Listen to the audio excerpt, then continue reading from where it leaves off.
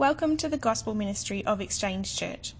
Thank you for connecting with us for our Bible talk today, and please feel free to share these talks with others as well.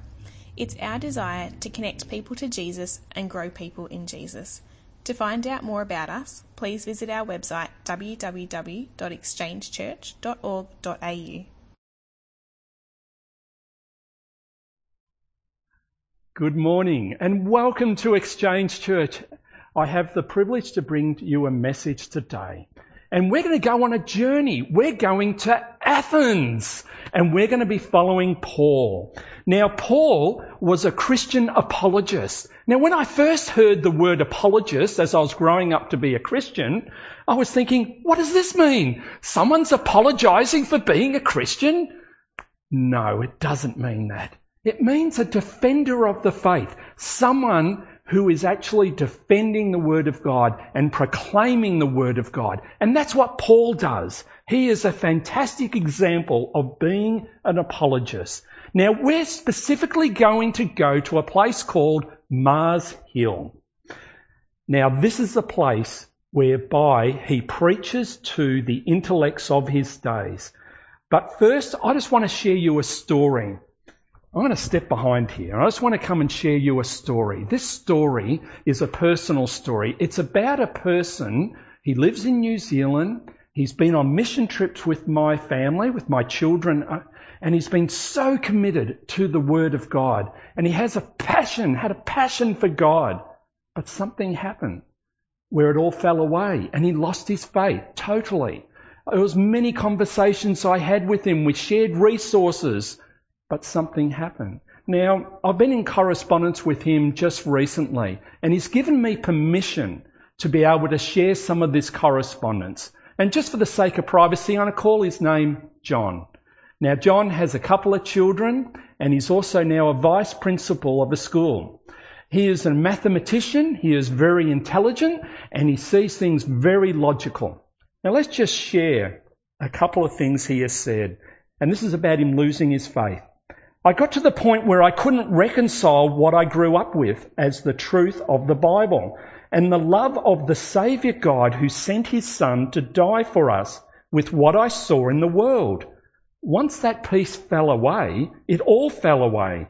For me, it was exceptionally hard to come to terms with, as what I'd grown up with knowing was the truth, I could no longer believe in. I earnestly grappled with it as I wanted to believe. But the more I wrestled with it, the further I ended up away. The reality is, I know the scriptures inside and out from an intellectual perspective. I know what they say word for word in many places. I just don't believe anymore. And no amount of willing myself to believe worked. So I am where I am. And as you have previously said, due to my stubbornness, unlikely to move at any great knots from this position. John is an intellectual. He sees things from a very intellectual perspective, and he ended up on Mars Hill. And this is where we're going today. Mars Hill, where Paul deals with the intellects. Let's just open in prayer. Lord, we thank you for this opportunity now to be able to open your word. And Lord, I do pray for not my words, but your words to come. Lord, I pray for the authority that you have given us through the scriptures that will speak into people's hearts.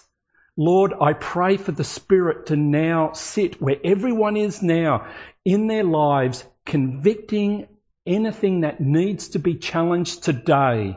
Lord, I just thank you for the opportunity we have all to commune as we are as a church.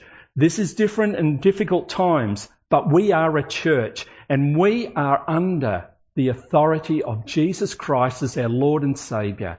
So Lord, we just ask a blessing upon this word today in your name. Amen. Okay, who am I focusing on today? Who am I wanting to talk to? Basically, there's two different people I want to talk to. The first is a person pretending to be a Christian. Bit like John.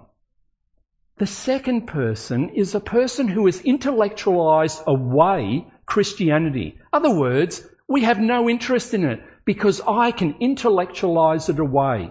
If that's you, you need to really listen and stay tuned today. I want to show a photo. We're just going to put up a photo. Now, this is a photo at Mars Hill. My daughter took this photo on her first mission trip when she was 16. And it was quite significant to her to stand there on Mars Hill. It is but a rubble these days. Now, Athens is an intellectual capital of the world. In Paul's day, it was a hive of human philosophy and intellect. It was a place of worship of false gods. And it was really a melting point of discussion on religion and of the law. Let's now join Paul's journey as we speak one of the most powerful sermons that he has given. We're going to read Acts 17, 22 to 23. Starting at 22. So Paul, standing in the midst of the Areopagus, said, "Men of Athens, I perceive that in every way you are very religious. For as I passed along and observed the objects of your worship, I found also an altar with this inscription, 'To the unknown God.' What therefore you worship is unknown. This I proclaim to you. The God who made the world and everything in it, being Lord of heaven and earth, does not live in temples made by man, nor is he served by human hands, as though he needed anything, since he himself gives to all mankind life and breath and everything. And he made from one man every nation of mankind to live on all the face of the earth."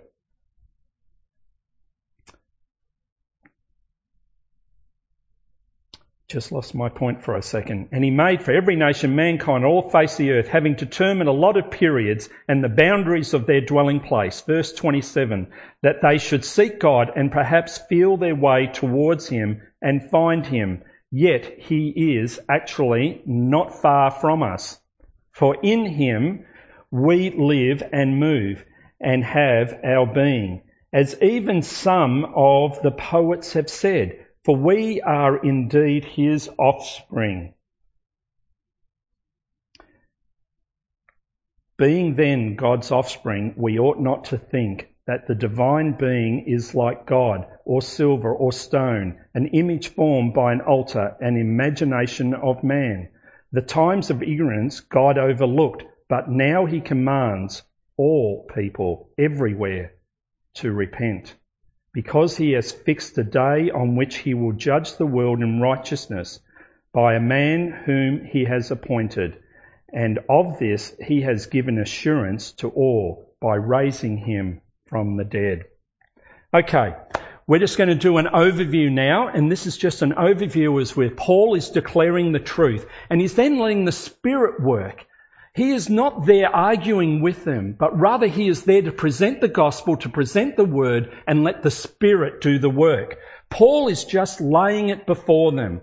Paul was a mechanism that God used to be able to bring the word to them. It was then up to the Spirit to do the work in the lives of these people. Now, does this work all the time? Well, actually it does. It always accomplishes what God's purpose is. Hebrews 4:12 says, "For the word of God is living and active, sharper than any two-edged sword, piercing to the division of the soul and of the spirit, of joints and marrow, and discerning the thoughts and the intentions of the heart." The word of God speaks forth into people's lives, irregardless whether they accept it or reject it. They cannot escape it, but they respond to it one way or another. Now, the question is, does it always bring a person to faith? Well, the answer is no, it doesn't. Ephesians 4:18 says they are darkened in their understanding, alienated from the life of God because of the ignorance that is in them, due to the hardness within their heart. Due to the hardness within their heart. To some people, the gospel message hardens people's hearts. It's not what we want. We desperately want them to be able to hear the truth, the words, and to come into the salvation of a life with Jesus Christ. But to some people, their hearts are just hardened. The key point I want to be able to get across here at the moment is that when the Word of God is delivered, when the gospel message is shared, it always does as God intended. Don't be discouraged when you deliver the word and you think they haven't responded how I'd like them to respond. Don't let that discourage you. We don't know what the work of God is happening in a person's life. Often it can be a path. I look at my own path as far as when I became a Christian. There was a journey whereby there was impact along the way, and then there was this point where, wait a minute, I was actually hit like a hammer, and I responded. Now, in the scripture today, Paul is firstly plain-spoken, bold and confrontive. He is confident, and he wasn't trying to win people over, but rather he was focused on delivering the truth with clarity. When we witness to people, we don't aim to please people with our words. We aim to deliver the message with clarity and in the power that God has given us through His Word and His Spirit. Our prayer is not our words, but rather God's words. Now, sometimes people do push back strongly, and this can result in a conviction on a person's life, and they feel convicted and they push back hardly. But don't read that it's a waste. Read that God is working in that person's life. The proper focus for us is to be loving in the way we share the gospel. Christ is returning to judge the world, but He first came in love to call people to Him. And that's what we wanted to do in love, is to call people to Him. Remembering it's the gospel message which is the stumbling block where people struggle to get over. 1 Corinthians 1:23 says, "But we preach Christ crucified, a stumbling block to the Jews and folly to the Gentiles." People struggle with the actual gospel message in wanting to get over it. Now, let's start diving into these verses, starting with Acts 17, verses 22 to 23. So Paul, standing in the midst of the Areopagus. Okay, what's the Areopagus? The Areopagus means hill on Ares. Now, when Romans came in, they renamed that. Ares actually is a Greek god of thunder and war. And when the Romans came in, they renamed that to Mars Hill, as Mars represents their god of thunder and war. So this is how it got its name of Mars Hill. Let's continue reading. He said, "Men of Athens, I perceive that in every way you are very religious. For as I passed along and observed the objects of your worship, I found also an altar with the inscription, 'To the unknown God.' What therefore you worship is unknown, this I proclaim to you." Now, Paul's background is one of being a Greek, a very intelligent Greek. A Jew, where he understood the Greek language. So he was a Jew that had full comprehension of the Greek language, where he could intellectually deal with and talk with those people on Mars Hill. Paul spoke to the intellects, and he was actually asked to bring forth what he was saying when he was in Athens. So he approached them. Now, in New Testament times, the Areopagus, or Mars Hill, was a place only that had authority over religion and moral issues. Previously in history, it was also a court there for their laws. But at this time when Paul was there, it was dealing with religion and moral issues. So let's just have a quick reflection on the culture of Athens. First off, at the time, they embraced everything of the world. It was a godless culture which embraced many false gods. I actually call it godless because they didn't know God, but they embraced so many false gods. They prided themselves on philosophy and intellects. Materialistically, they were totally sold out to it, and they were totally void of anything of God. Now, Paul, he comes in and he actually makes a beeline straight to the heart of the problem. He actually just goes smack bang and hits them. So you don't know God. I'm here to tell you about the unknown God, the God that you don't know about. They truly worshipped wisdom, knowledge, materialism, and they had it all wrapped up into mysticism. It really sounds a lot like our society these days. Now, Paul, he's coming to preach on the unknown God which they do not know. Let's continue reading. Acts 17:24. The God who made the world and everything in it, being Lord of heaven and earth, does not live in temples made by man. Now, Paul has just attacked their intellectual belief. First, he's saying there is only one God who created everything, and the God rules over everything. But by declaring that God does not live in their temples, Paul is declaring they are all false gods. He has just come straight in. Now, Paul starts off with a basic theology, which is very radical to the Greeks. First off, God is the creator, made the world and everything in it. This is where all truth starts. Our society today has evolution as the creation God that it follows. Once again, not that much more different. Still a false God. You don't build your house from the roof down, you build it from the foundation up. And the foundation which we can build on is that God is the creator, and he is the foundation of truth. Paul affirms the authority of God. He is Lord of heaven and earth. And Paul is challenging their beliefs. And here is where he's coming in on. Man is not in charge. Now, it might sound simplistic, but think about it. Man is not in charge. Isn't that our society today? Everything about it is man is in charge. Intellectual pride says, I am okay. I am in control. I have no need for God. My wisdom is all that I need. I know best. Intellectual pride says, I am the God of my own destiny. This is exactly what the Greeks were professing.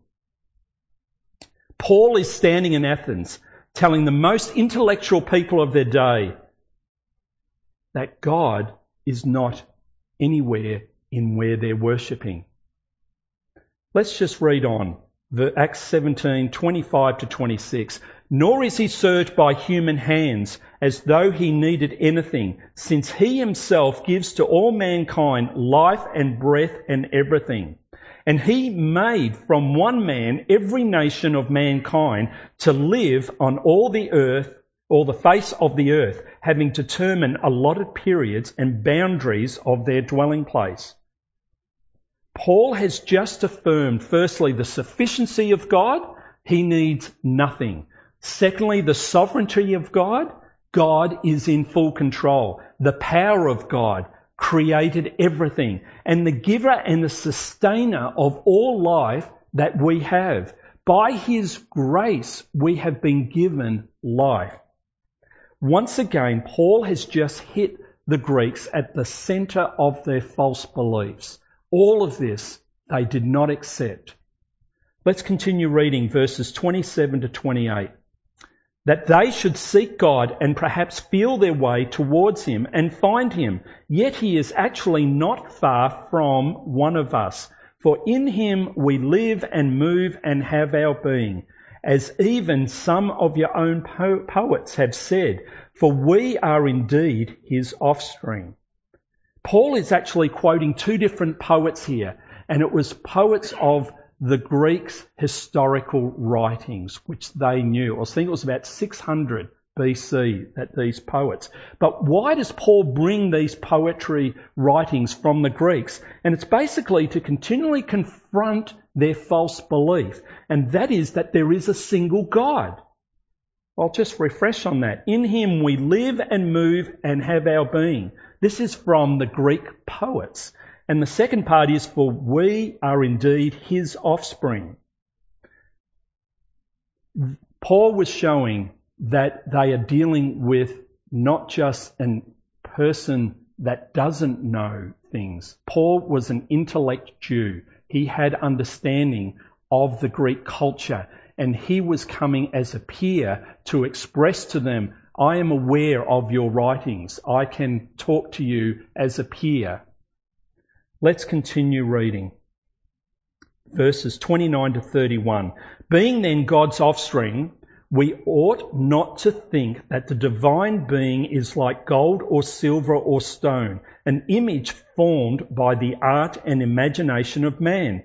The times of ignorance God overlooked, but now he commands all people everywhere to repent. Because he has fixed the day on which he will judge the world in righteousness by a man whom he has appointed, and of this he has given assurance to all by raising him from the dead. Paul has just declared the gospel truth. After demolishing their intellectual belief system, he has now revealed the truth of God, and that God wants to save them. But what is he calling them to do? I want to home in on verse 30, on one word, and that is repentance. Intellectual pride produces a hardened heart which rejects repentance. Listen to this message. When you're listening here, you might be responding and having now a hardened heart to God. That's the word of God that is being impacted on you. And what I'm encouraging to do is to recognize what's going on. Or you might have realized that you have been a false Christian in that you haven't got a real relationship with Christ, and that you have had a hardened heart in having a personal relationship with Jesus Christ. Why are people unable to repent? What holds people back? Often the cost is too high, self-deceived in their own intellect, or they're after short-term gain in the things of the world, which is far more important. Let's just go for a sprint. I'm just going to sprint over a whole lot of scriptures. Go for a run with me. Acts 2:38 declares, and Peter said to them, repent and be baptized, every one of you, in the name of Jesus Christ, for the forgiveness of your sins, and you will receive the Spirit of the Holy Spirit. Matthew 3:2 has John the Baptist calling out, repent, for the kingdom of heaven is at hand. Matthew 4:17, from the time of Jesus began to preach, repent, for the kingdom of heaven has come near. Ezekiel 18:43, for I take no pleasure in the death of anyone, declares the sovereign Lord. Repent and live. Mark 1:15, the time has come, he said. The kingdom of God has come near. Repent and believe the good news. Luke 5:32, I've come to call the righteous, but sinners to repentance. And the list goes on and on. There is a theme within the Word of God. It's calling us to repent. Now, the word repent can be defined in the dictionary as sincere regret or remorse. Biblical repentance is so much more deeper than that. Now, I'm naturally just going to read some of my notes directly so I get this correct. But what I want to do is expand on repentance. Repentance is recognizing that our sin is offensive to God. Repentance can be shallow, such as the remorse we feel or fear of punishment, like Cain. Or it can be deep, such as realizing how much our sins cost Jesus Christ and how his saving grace washes us clean. Words in the Bible like turn, return, turn away, and seek are used in the Bible to express the idea of repentance. And it's issuing it's just issuing us an invitation to repent. The prophetic call of repentance. This is something I really want you to get across, because often the understanding of repentance can be the wrong understanding. The prophetic call of repentance is a loving cry for men and women to return to dependence on God. Let me read that again. The prophetic call for repentance is a loving cry for men and women to return to dependence on God. Now, I just want to emphasize this a little bit more. Repentance is often seen as something I have to give up, where it is actually a call of love for dependency on God. Repentance is also an action in which our thoughts, actions and deeds are deliberately transformed as we grow closer to a loving relationship with our Lord. The invitation to repent is a call to absolute surrender to the will and purposes of God. It means to turn to the Lord and live in constant awareness of Him. Being a Christian 24/7, not a Sunday morning Christian. Jesus issued a radical call to all people, saying, "Unless you repent, you will perish." That's from Luke 13:3. Unless you repent, you will perish. Repentance is an essential part of our salvation, requiring a turn away from a sin-ruled life, which becomes a life characterized by obedience to God. The Holy Spirit leads a person to repentance. Now, I need to emphasize a point here, and it's very important I clarify something, and that is repentance itself cannot be seen as a good work that adds to our salvation. There is nothing we can do that can add to our salvation. Salvation is only through Jesus Christ in what He did on the cross. We can do nothing to add to that. He completed it fully. So, let's go back to Paul. What happened with Paul's message when he called out for repentance? Let's read on, verses 32 to 34. Now, when they heard of the resurrection of the dead, some mocked, but others said, "We will hear you again about this." So Paul went out from their midst, but some men joined him and believed, among whom were also Dionysius the Areopagite and a woman named Damaris, and others with him. So some people mocked him. Obviously their hearts were hardened. Others did repent, and as we read, they joined with Paul on his mission journeys. So what were the main points in Paul's sermon? First, there's the introduction. He gave evidence of the ignorance of their pagan worship, and that was they worshipped the unknown God. Why did they have an unknown God? Because they didn't want to offend a God they didn't know. They would have a God for every reason. Then Paul showed the created God as the one true worship. That's verses 24 to 25. Then Paul explained the proper relationship between humanity and God, in that God gives us everything, including our breath. Paul then exposed the objects of the false worship as the idols of silver, gold and stone.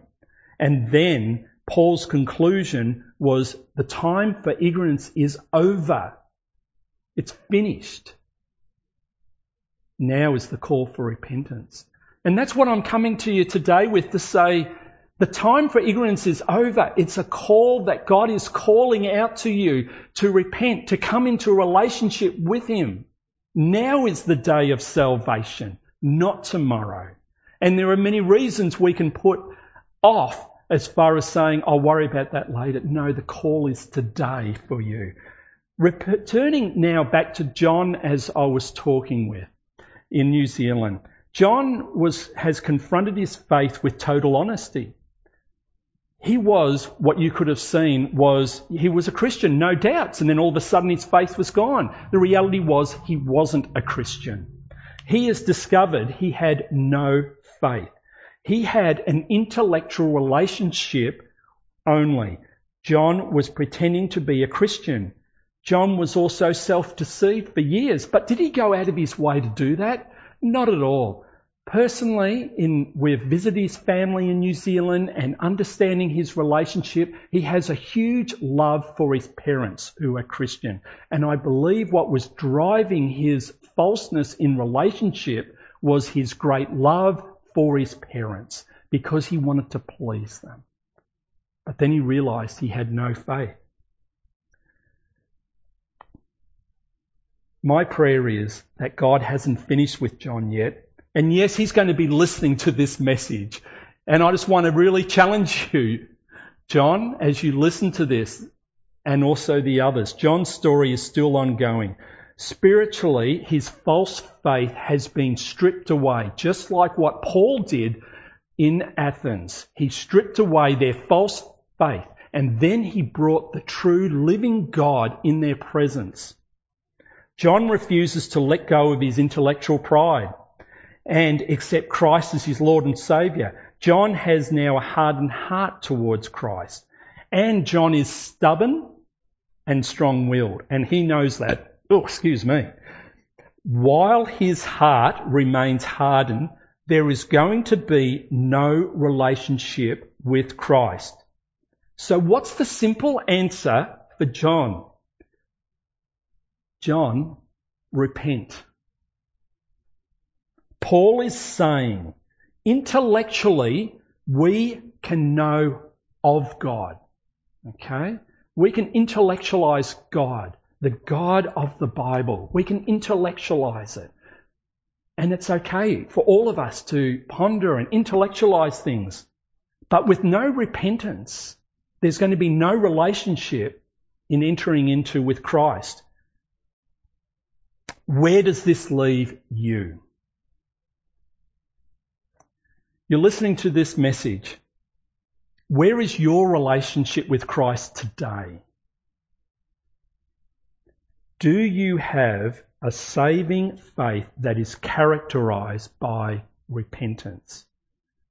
My conclusion is simple today. When I last spoke, I had a very simple conclusion to get across, and that was Christ is first. Nothing but the blood of Jesus will take away your sins. Today's message, I have another simple concept to get across. Repent. Repentance is a call out to both believers and non-believers. Remember the words of the Lord again with Luke 13:3. Unless you repent, you will perish. But just remember, Christ came in love to call us to repentance. He didn't come with a stick. He came to show us God. He came to us to call us to repentance in love. One final thought to reinforce, and I've said this a couple of times. The prophetic call for repentance is a loving cry for men and women to return to dependence on God. If your spirit is stirred today, please make contact with us. info@exchangechurch.org.au is an email contact.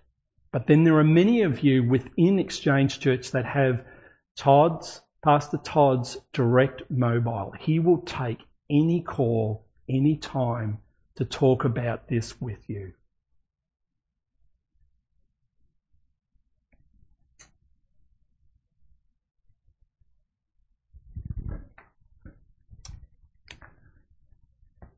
We can go away and say that was a nice message.